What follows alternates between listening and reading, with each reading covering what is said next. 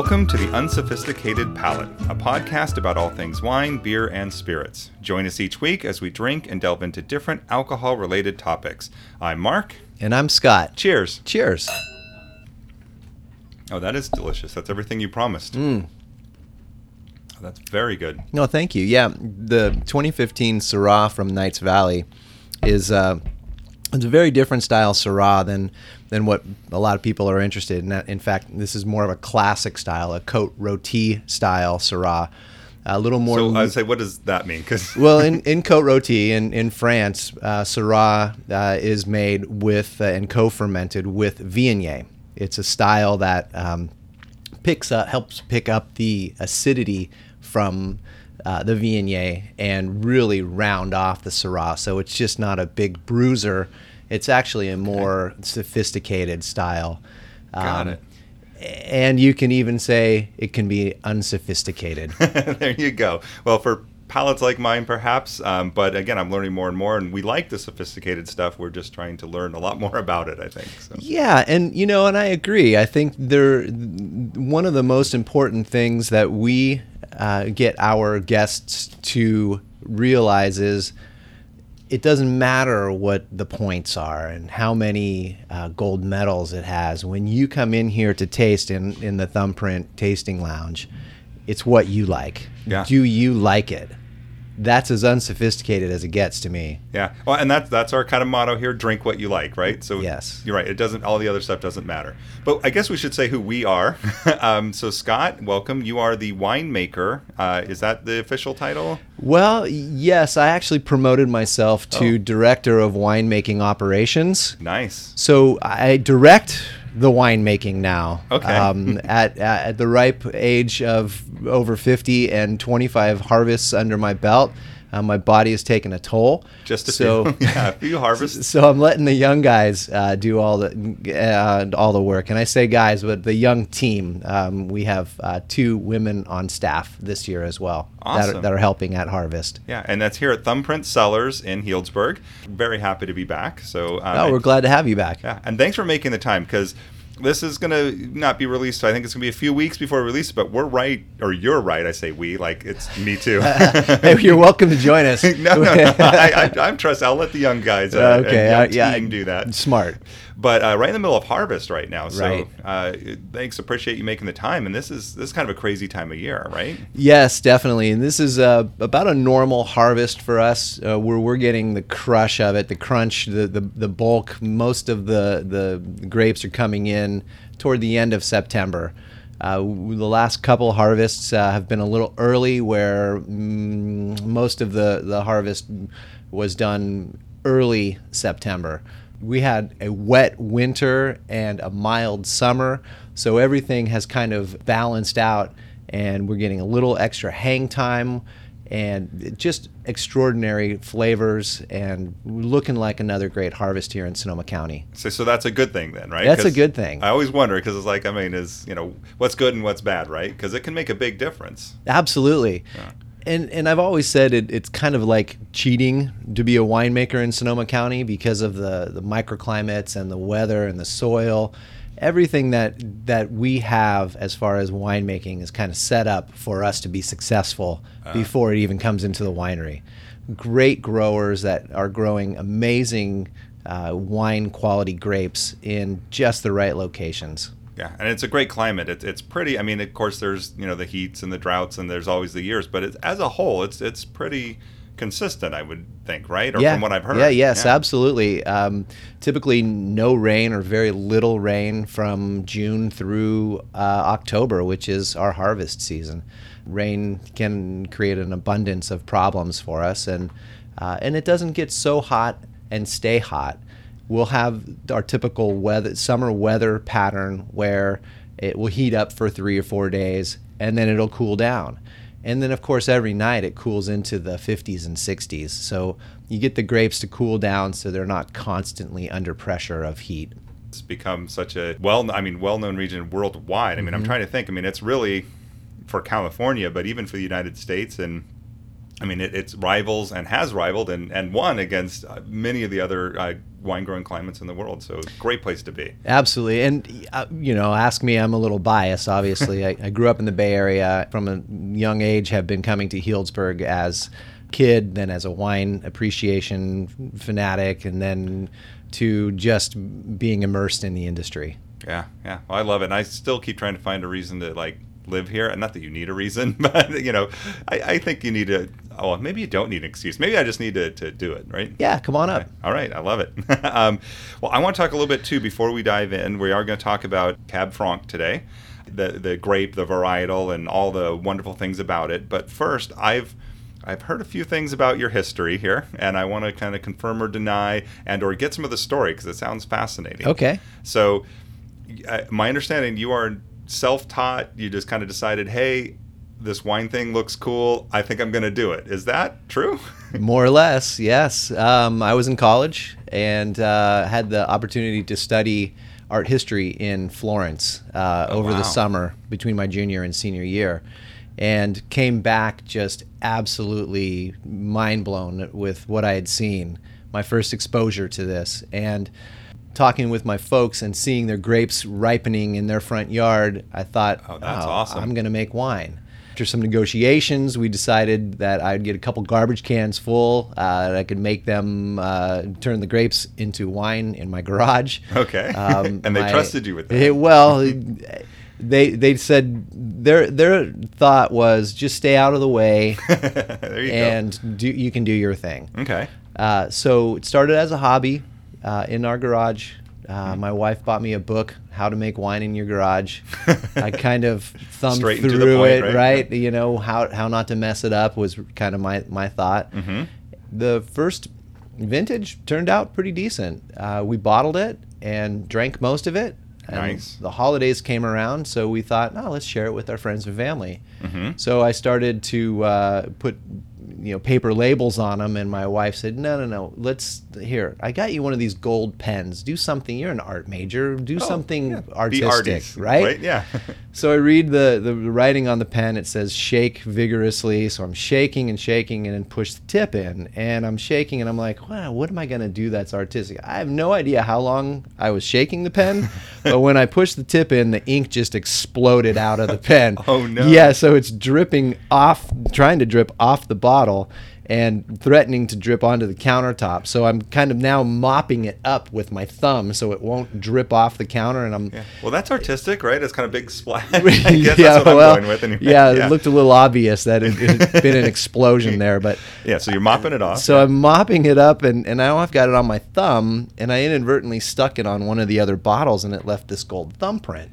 So I kept mopping and putting my thumbprint on, and like I meant to do it or something. We show up at the party, give the wine away to our friends, and they drank it right then and there. And we're asking for more of that thumbprint wine. Oh. So, That's light the bulb name. went on. It just... And this was your first batch, you're saying? Yeah, this was the very first batch. Wow, and they're already asking for more. So you said it was pretty good or decent. So I'm thinking all right, you did okay and perfected over time. Apparently, it was good enough they're coming back for more your first batch. Yeah, well, next year I had to sell it to them. So, I'm doing air quotes on sell to them. It ended up being from a hobby turned passion at that point. Nice. That is awesome. I always like to kind of hear the different stories. And actually, which now makes me also realize we're all over, which is totally fine. That's what we do all the time. But we also like to cover, first time we have somebody on, kind of your history or relationship with alcohol. I don't know if we just did that or if there's something different you kind of want to share around that. True story. It actually started when I was about 10. As the youngest sibling in our family at our big formal dinners, be it a holiday meal or somebody's birthday. My role was to open the wine that we were going to pour for the evening. As a 10-year-old. So with that came, I had to polish the glasses, and so they were kind of grooming me to be a sommelier at that point. So I would do this, and I would, get a little sample of each of the bottles that I opened. Mm-hmm. So I quickly realized that if I poured all the wine to everybody and opened another bottle, I'd get another sip. Okay. So, so by 11 or 12, I was realizing, that cab didn't go that well with the salmon last time. Maybe we should try that with the filet mignon instead. Wow. And so I was making recommendations, and sometimes they listened, sometimes we're having the salmon anyway. Mm-hmm. And over the years, coming up here with friends, we realized what a great spot this was. And Healdsburg is now where my folks have retired, and they have a small vineyard in front of their place, which is fun to play around with. And yes. We've been through a lot of different incarnations. And well, that's awesome. That's a fun story. I love that. And I think I find a lot of the people that, and I've kind of said similar things before, that manage just manage their alcohol well, and or kind of really find that passion, skill, whatever.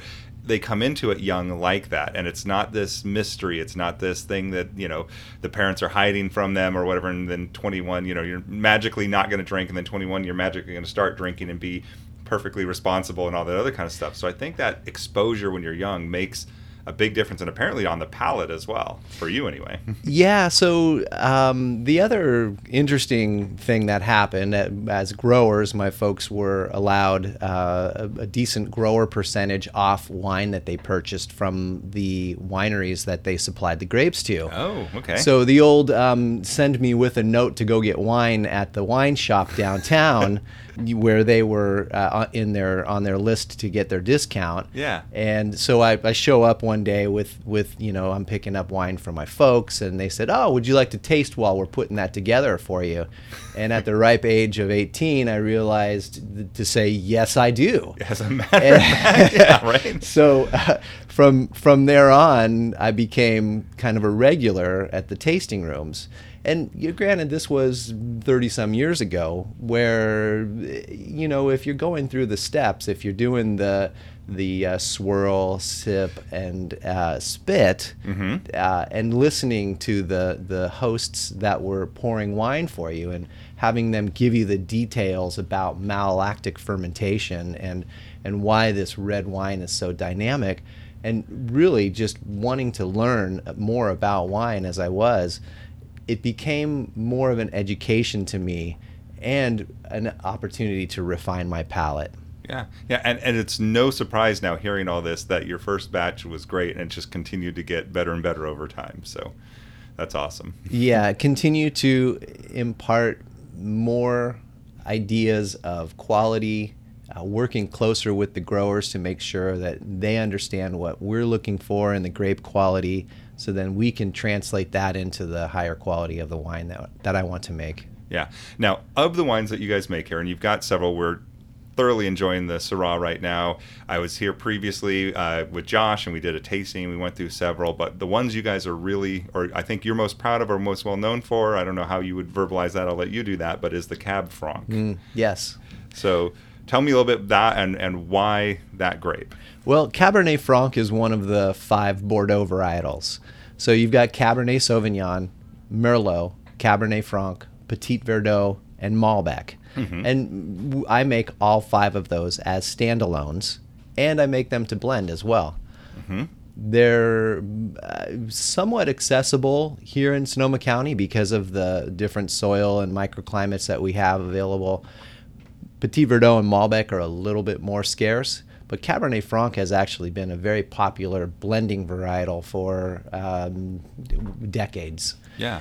I first had an opportunity to pick a small amount of that when I started my home winemaking. Oh, okay. So you've been playing with it since the get-go. Yeah, about my 3rd year, okay. I started making a little bit of Cabernet Franc.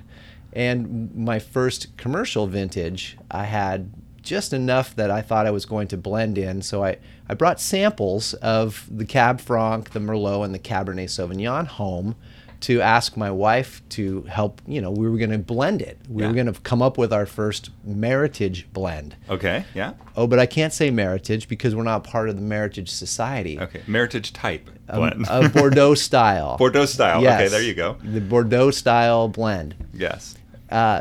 And she tasted the straight Cab Franc, and she said, "Oh yeah, I like this one." And I said, "Well, that's just a component that's going to get blended into the Bordeaux style blend. Well, can't we just make it like that just by itself?" And I kind of roll my eyes, and I'm thinking it's going to take more work, but sure, honey, we could do that. Absolutely. Yeah. So we went on finishing the blend, and I promised that I was going to make her 100% Cabernet Franc, which I did. Whole 25 cases of it. Okay. She probably consumed about half of it. Nice. I should say we, yeah. And over time, I'm assuming not in a week. Yeah, over time, Yes. absolutely. But it instantly became her favorite varietal. It became a challenge for me to continue to make Cab Franc in a classic style, made from the grapes that we're getting here in Sonoma County. And by classic, she's going to happen and enjoy, right? Yeah, absolutely. But no, classic style, you were saying, yeah. So in the classic style, again, unsophisticated, we get a Cabernet Franc varietal grapes here in Sonoma County that are grown to a little bit more ripeness than you traditionally get in Bordeaux. So different parts of France, Bordeaux is probably the premier Cabernet Franc producer. There's another little region near Loire Valley called Chinon. And Chinon has a very different style. Okay. It's a little bit more acid driven. Okay. And it gives you a bit more mouthfeel, a little bit more texture. Okay. It makes the wine more dynamic. So rather than ripening our Cab Franc to this unbelievable, just a phenomenal big style, because we can, showing a bit of restraint and having some artistry behind the craftsmanship of it shows so much more character in the wine overall. Obviously, it's a fruit driven. Cabernet Franc, it traditionally has a little bit of a green character. The chemical is called pyrazine. If you want to be a little bit more sophisticated to understand that.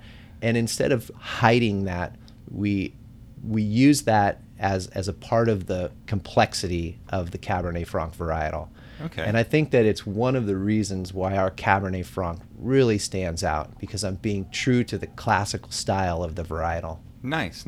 Okay. So let's talk a little bit about the varietal, or the grape itself. What is, because I know that they all kind of have their things that are unique about them, right? A little thicker skin, a little bigger grape, a little different cluster. So what about Cab Franc is unique and makes it Cab Franc? Well, it's actually one of the parent varietals of Cabernet Sauvignon. So you've got Cabernet Franc and Sauvignon Blanc somewhere back in Roman time blended together, and as grape varietals on the stock, they would have grafted them together, and you've got this new varietal called Cabernet Sauvignon. Oh, interesting. And okay, the reason, I did not know that. and the reason that they were doing that was to try to eliminate that green character that was so predominant in Cabernet Franc. Okay. What they didn't realize was if you just ripen it a little bit more, if you're judicious about your leaf pulling during harvest, so in other words, not having too much canopy, you won't get a big vegetative characteristic in that varietal. Obviously, a red grape is a thick skin, small skin, clustered. What is it? I mean, I know that's a little semi-technical, but I think it kind of helps me anyway. Like we did an episode on Pinot, and it was temperamental because they're so close together, so they tend to, I don't know, like affect each other. Whatever. Is there anything that I think that's maybe a little? And I want to talk a little bit about the taste profile, because I know that's a little bit unique. But first, just the grape itself, and one of it is you're saying it's got that greener flavor, but you're saying.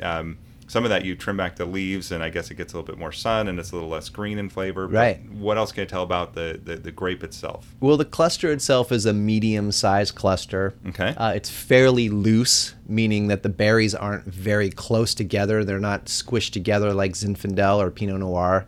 So it does allow a little bit more airflow, which is a little bit more preventative of mildew or bunch rot. It's a fairly hardy varietal grape as well, so it can take adverse conditions. And remember, we're trying to stress the vines just subtly to encourage the deeper complexity in the varietal.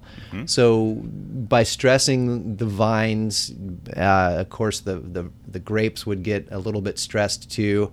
Pinot and Syrah and Zin will actually dimple or raisin under that stress, but Cabernet Franc, because it's a thicker skin varietal and has a good pulpy character to it, won't necessarily dimple or raisin. So I won't say it's an easy varietal to grow because of the leaf pulling and the vineyard work that goes into it beforehand. But compared to Zinfandel, and I hear people talk about Pinot being difficult as well, which it can be.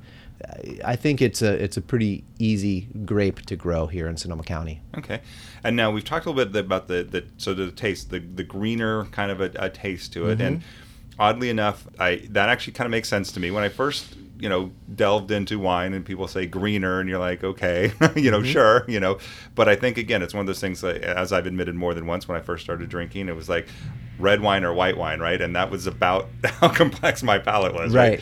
But with time, I think you can get to the point where it is greener, and again, it's kind of hard to describe that other than it's just, how would you describe greener? It's kind of a little less ripe, or maybe not ripe. I don't know. How would you? Yeah, so there's levels of this green character, this pyrazine chemical that is present in, and pyrazine is directly related to green bell peppers as well. Okay. Or sometimes green beans.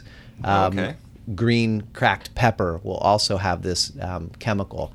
And remember, these are growing in the fruit or molecularly, and during that process, if it's still present and we pick it, it'll translate pretty much all the way through into the wine, regardless of how long you age it. It's always going to have that green character. Yeah. So I go from the green vegetable being the top, being the most present of the pyrazine, into kind of the lower end, which I call herbaceous. Okay. And an herbaceous character could be more like sage, or on the bottle I write cannabis, because it has a little bit of an earthy cannabis-like character. Sage, rosemary, even going into a little bit of exotic spice, like maybe cardamom. Okay. So green cardamom pod has a little bit of that very parts per billion of the pyrazine, but it also has kind of a nice spicy characteristic as well. And that's actually where I was going to go next, because another thing I think that this grape is known for is its peppery or spicy kind of a flavor. And my understanding is that's affected by how long you're leaving it on the vine, or how you're ripening it, right? Whether you get how much spice and what kind of spice, is that? Yeah, the spice varietals, and I consider Cabernet Franc a spice varietal for sure, will have that coming in the grape. Now, we can also emphasize that spice varietal with certain oak program that we use.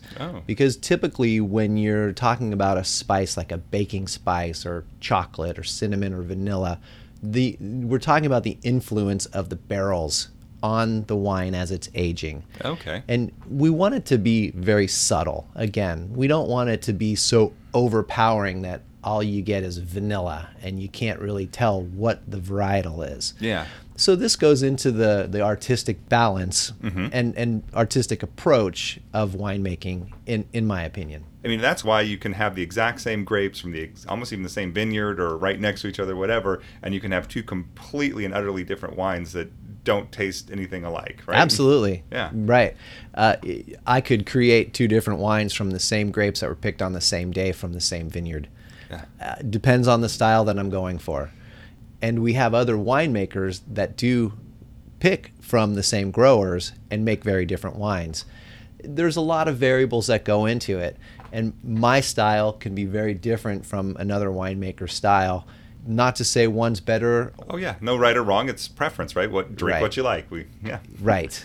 exactly. But it does all kind of come down ultimately, well, maybe not ultimately. You have to have obviously a good crop, yada, yada, yada, ideally. But really it comes down to the winemaker at the end of the day. Because you can actually have the best crop in the world and tank it, right? Or you can have a so-so crop and turn it into something pretty good. Yeah, yes, it's definitely easier to make good wine from good grapes. Mm-hmm. It's a lot harder to make good wine from bad grapes. Mm-hmm. And then there's the don't screw it up factor. Okay. You know, you can get great grapes, screw everything up because you're overproducing is Mm-hmm. typically what I say is you're doing too much to it. So my philosophy has always been to kind of guide the grapes along through fermentation into the aging process and just kind of make sure that they're doing what you're wanting them to do.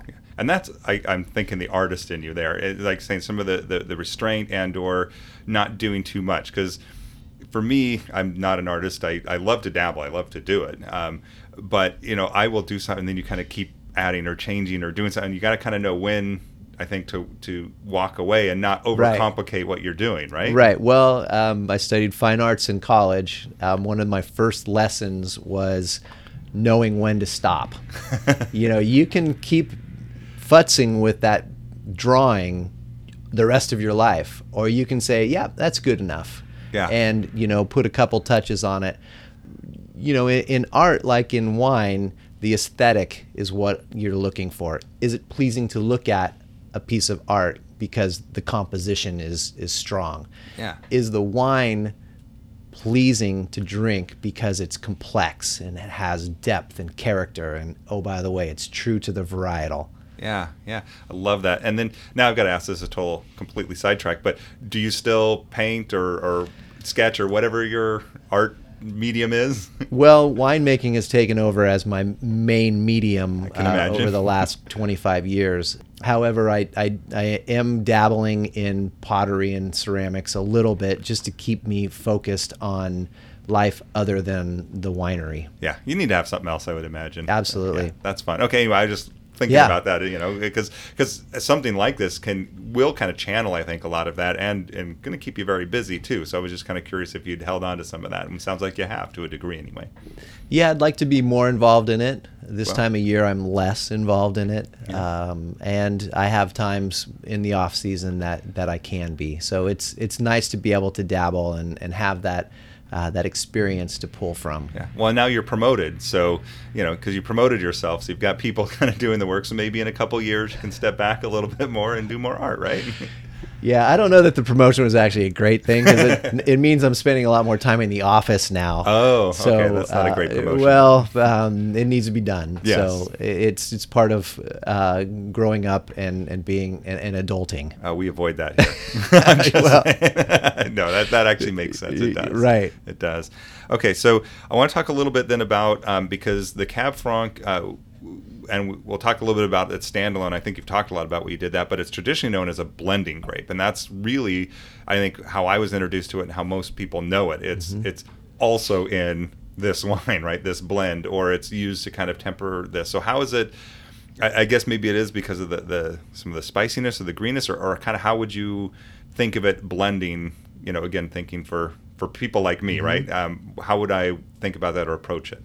Well, traditionally in a Bordeaux style blend that's cab based, you'd have a little bit of Merlot, 2, 3, 4, maybe 5%, because it really does start to dominate the characteristic of the wine in even that small amount.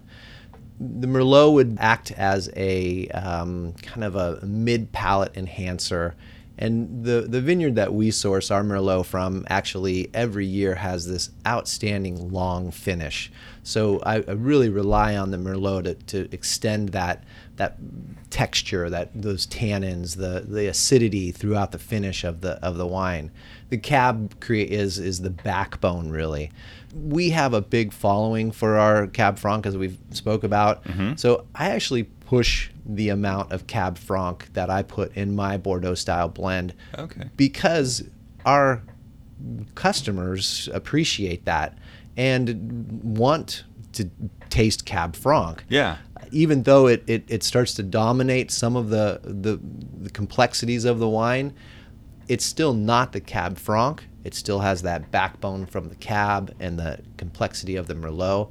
But that Cab Franc comes through, and people really like that. So that's a design style that I've put into it and used as a blend that way. I know it's a popular varietal for us, so I'm going to explore it even more. That makes sense. If that's, people love it as is, then push it a little stronger in your blend. I like that. Right. And then the standalone. Now that, I think for somebody, and you can correct me if I'm wrong on this, and I'm wrong often, so it's okay. But it might, if you were new to wine or just kind of developing your palate or kind of stuck with, I don't know, more the basic stuff, going to a Cab Franc can be a little strong, overbearing, I think, sometimes. But once you get there, it's like, I think it brings a lot more to it. Is there any kind of truth to that, or what's your thoughts on that? I'm trying to read into the idea of what you're experiencing, and I think in a lot of cases when we're exploring a varietal, we'll go to our wine shops that have less expensive Cabernet Francs in this case. Yes. So I'm going to buy some $6.99 bottles of Cab Franc. I'm going to try maybe a $12.99 one from France. Mm-hmm. And maybe I'm going to go wine tasting in Sonoma County, and boy, I'm going to splurge and buy a $35 or a $45 bottle and just compare and contrast the differences between these standalone Cab Francs. Mm-hmm. And what you'll typically find out, I mean, you probably already figured this out, but the $6.99 is going to be a little bit lean. It's not going to have much character to it. It's going to be wet on your palate. You might know that it's red. It might even be blasting with these pyrazine chemicals, this green bell pepper. Mm-hmm. And typically what I would call that is a flawed Cabernet Franc. Oh, okay. It hasn't been grown well. Mm-hmm. And if it's not grown well, there's nothing you can do to turn it into a good bottle of Cabernet Franc. Well, in this case, it sounds like, and I could be wrong on this too, but they're just kind of, I mean, their focus is putting out a lot of inexpensive wine. So they're not paying some attention to, like we were talking about, all the other things that kind of go into all the artistry in it, right? Right. Okay. Well, and remember, you've got to consider where this is coming from. So if this $6.99 bottle of Cab Franc says on the label California, it could be only 75% Cabernet Franc from anywhere in California. Mm-hmm. Let's move forward to the what did I say, $16.99 bottle. Yeah. Now you're getting a little bit more varietal character. Instead of saying California on the label, maybe it says North Coast. Okay. So now North Coast is a much bigger region. Well, it's a smaller region from California. Yeah, but it's still pretty large overall because it's right. So it could be from Mendocino, it could be from Napa, it could be from Sonoma County, it could be from anywhere. Well, a lot of the adjoining counties. I think Lake County is doing wines now, and a lot North of others. County. Yeah. Right, okay, yeah. right. Yeah. North Coast is a fairly large appellation, not as big as California, but you're getting grapes from anywhere in that area. Cab Franc would have to be 85% of that bottle, but it could be 10% of anything else. Okay. Again, and typically it will be. Yeah. So you're getting some of the varietal characteristics. You're getting some of the green. It may have been toned down on the pyrazine. It might not be blasting you with green pepper, but you might get some of that dill or green bean. And you're thinking, okay, this is definitely better than the $6.99. Yeah. So now we're going to taste the $47 bottle that I make, which says Cabernet Franc, Dry Creek Valley, Mounts Vineyard, and in fact, in the little copy, I even put what block it's from. So this is a wine. And just real quick too, because I learned this, and so some of our listeners are more sophisticated than others, but the block is the part of the vineyard, right? Correct. So they have like this block and that can vary even a little bit because this one may get a little more sun and that one may be, I don't know, a little higher or whatever it may be, correct? Correct, yeah. Okay. They could be different age. They could be different clones. Some winemakers will even put clone 4 on it or clone 1 or whatever, just to give you more information. Yeah. So you're taking it basically at this point, if we were to kind of GPS locate, I mean, you're taking it down to almost the house, right? I mean, right. This is, you know, you're Googling that little house right there and saying, that's where my grapes came from, right exactly. here. Okay. Exactly. I like that. And it is site specific. It's also honoring the growers that are doing all the hard work to grow it, because I'll put their name on the bottle. But you'll taste this wine and it's going to be what came from that vineyard.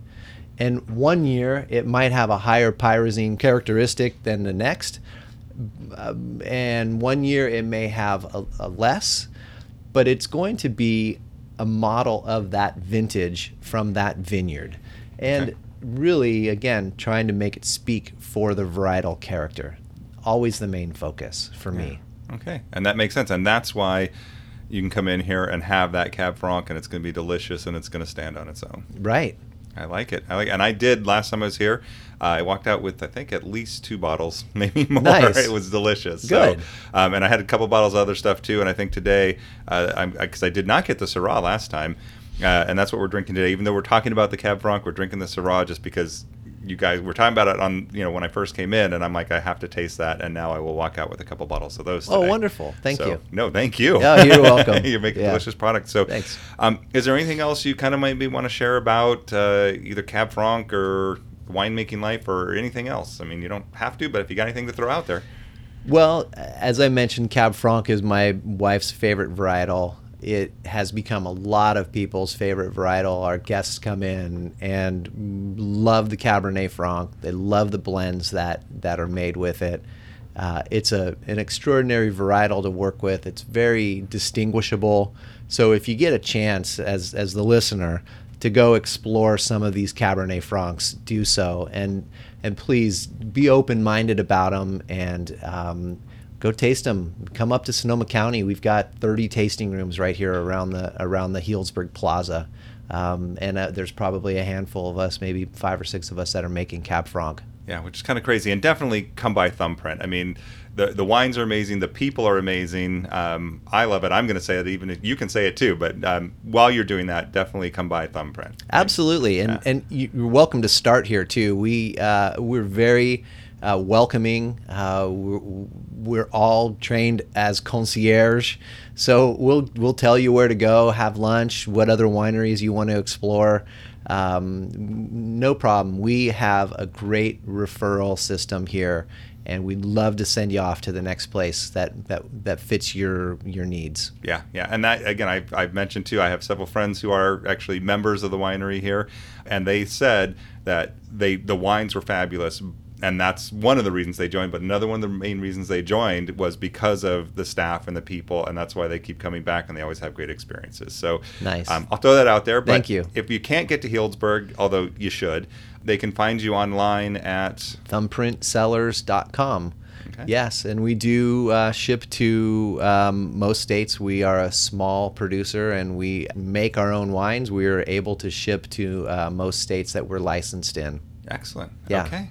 Awesome. Well, you can find out about Unsophisticated Palate. You can give us some feedback, thoughts, ideas for future topics at theunsophisticatedpalate.com. As always, we ask you to rate us, tell friends and neighbors, spread the word about what we're doing here so everybody can enjoy and participate. And until next time, drink responsibly. Cheers. Cheers.